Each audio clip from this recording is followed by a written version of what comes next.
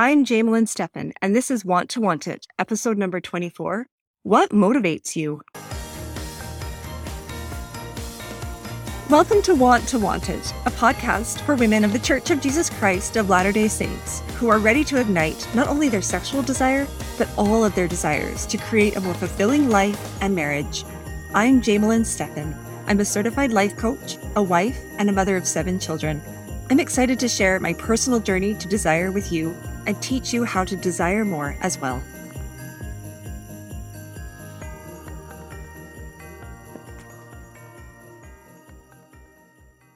Hello and welcome to the podcast today. I'm so happy to have you here. Today, I want to talk about what motivates you. So a few years ago, I learned something called the motivational triad.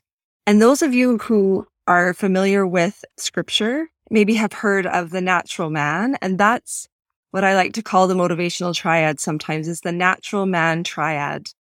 So I want you to imagine an equilateral triangle, and at each corner is one of our basic motivations.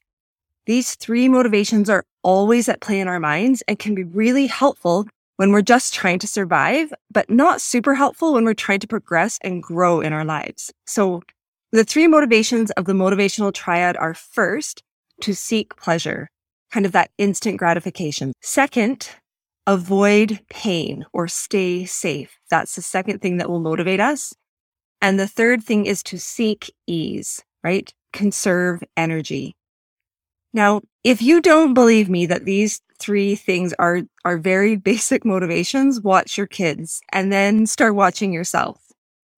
If you were to travel back in time, like way, way back in time, to the time when humans had to do a lot of hunting and gathering, and they're constantly fixing shelters, and essentially their days were spent on just surviving, you can see how the motivational triad was really effective for them, because first, they needed to take measures to keep themselves safe and to avoid pain.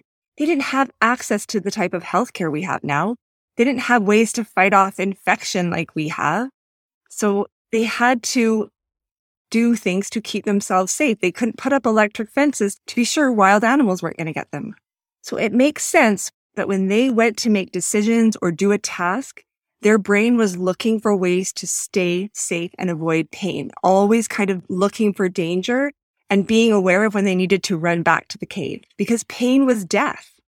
And you really can't have people dying, because when you are in a tribe or a group, you need it to be big and strong so that people can survive. You can also see why they would need to conserve energy or to seek ease. They needed to always do things with as little effort as possible because they didn't have grocery stores or storage rooms to go get more food from. They didn't even know necessarily where their food for the next day was going to come from. They had to be careful with their energy. Plus, they didn't just need energy to obtain food. They needed to be able to work all day long on shelters and hunting and all of the other things to survive. They didn't have a never-ending store of energy, so their survival depended on them seeking the easiest way to do things. And seeking pleasure makes complete sense, because just surviving would have been really demanding and grueling, and they would have needed some things to make life worth living, some pleasure, even if it was just a well-placed arrow, a perfectly cooked piece of meat, sex. So you can see how over time, with this kind of necessary thinking in the beginning, we trained ourselves that we need pleasure, ease, and safety to survive, and how these would have become ingrained in us as the motivations for everything. The trouble is that we don't live in a world where every day is just about survival. I know that it can feel that way sometimes, and maybe there are days where it genuinely is just about survival, but we live in a time in history when we don't have to spend every living second of today just focused on keeping ourselves alive for tomorrow. We live in a time when we can actually plan for our futures, deliberately progress and change, and create anything in the world that we really want. The trouble is that we get sucked into this motivational triad all the time. We seek pleasure, but it's not just because we want this nicely cooked piece of meat that's going to fill our very empty bellies. It's all of the food and the treats. It's pornography. It's the likes on social media, the new series on Netflix. It's drugs and alcohol. It's even that entitlement, right? It's no work and all play. We always are seeking for that dopamine hit, that chemical in our brain that says, that feels great, get more of that. No, it's not because social media or food or Netflix is bad, but it's why we're motivated to partake in them that can be troubling. It's that need we feel like we have for that instant gratification. That's the problem, because in a purposeful, progressing, evolving life, if we are driven by instant gratification, we aren't going to actually be able to progress or evolve very much. It's just not pleasurable enough in the moment to make it worth doing. We are also always trying to avoid pain, but not the kind of pain that our ancestors were trying to avoid. We want to avoid the pain of possible failure, the pain of having to be uncomfortable as we're maybe learning a new skill or trying a new job, or the pain of disappointment. We don't want to take risks, even though they aren't life-threatening. We still look around for danger when there really isn't any physical danger. It feels like we're opening ourselves up to a very real threat, even though it's just the threat of feeling a negative emotion. Our brains just constantly scream to us, no, go back to the cave, live small, stay safe. People pleasers are always trying to avoid the pain of rejection by doing all they can to make other people like them. This keeps them in their tribe and totally worn out, but it's this way of staying safe and avoiding pain. And of course, we still always seek ease, but it doesn't have anything to do with finding an easier way to collect wild berries. It's things like, how can I make as much money as him without working like he does? Or how can I put the least amount of effort into my parenting, my job, my marriage, my house, but still have all the amazing results that I want? So we have a really strong instinctual voice inside of us that wants us to progress. It is part of who we are. But the idea of actually doing the work sounds terrible to our brains a lot of the time. And we get kind of into this idea of, that's going to be too much work. Let's just keep things as they are. We're fine. We have our routine. We have our way of being. We are totally used to this. Other people are used to how I am. Let's just keep things as they are. That sounds so much easier. We just want things to be easy. I'm so guilty of this. And right now, I would say if I was to pick something in my life that is evidence of the motivational triad, it's my garage. Some parts of it are organized, but most of it is total mayhem right now. There are these two massive lawn chairs that are sitting in the middle of my garage. Why? I don't even know. They don't have a place. I bought them last year. They're really big and bulky because they're super comfortable and cozy, and I do love them, but they're just sitting in the middle of my garage. And every time I go past them, I think, I should do something about these. But my brain's like, take care of it later. And then we've been in the middle of selling some vehicles. And so we had to clean out these cars to sell them. And I kid you not, it is like a storage locker in those things. Pens and papers and jumper cables and gloves and hats and coins and receipts and blankets, hairbrushes, books, like everything. It's just all now collected and sitting on the lawn chairs. Another reason that I can't get rid of these lawn chairs, because they're full of things that actually have to be taken care of. And then there's these extension cords that are on the floor and garbage that didn't quite make it into the bin. And there's shoes everywhere. And I've got giveaway stuff and recycling. And I mean, I could go on for a long, long time. It's actually embarrassing. And yeah, don't come look in my garage. Any of you who know me are like, yes, that's how her garage looks. Anyways, why don't I just take care of it? Because to take care of it right now would require me to make some decisions. And that's not easy. In fact, that sounds painful.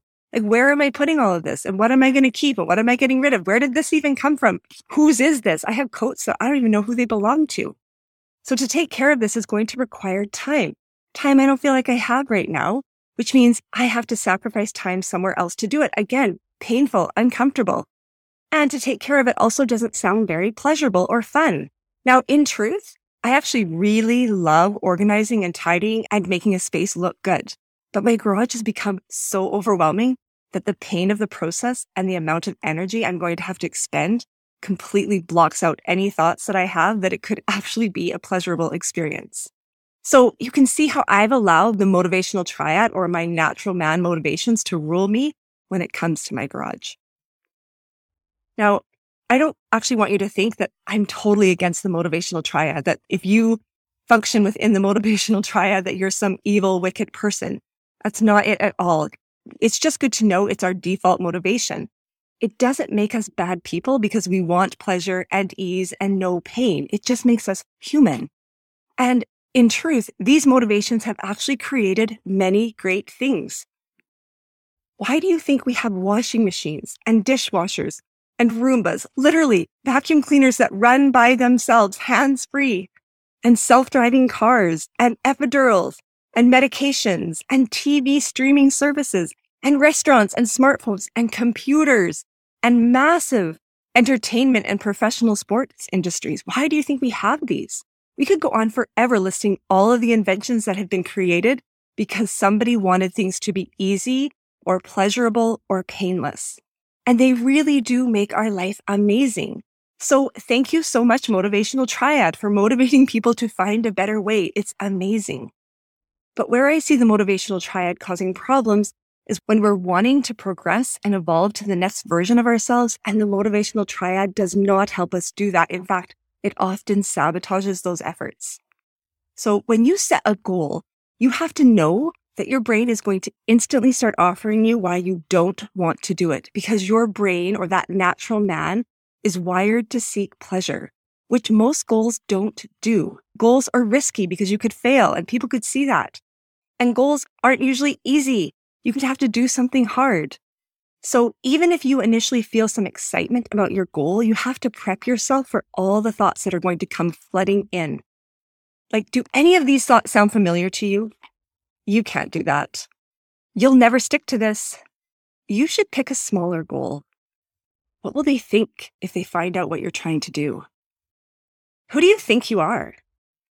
That's going to be so hard. It's not worth it. It's easier not to care. That doesn't sound very fun. Let's see what's on Netflix. I should get something to eat right now. I'll just check Instagram for a minute. I don't want to do that.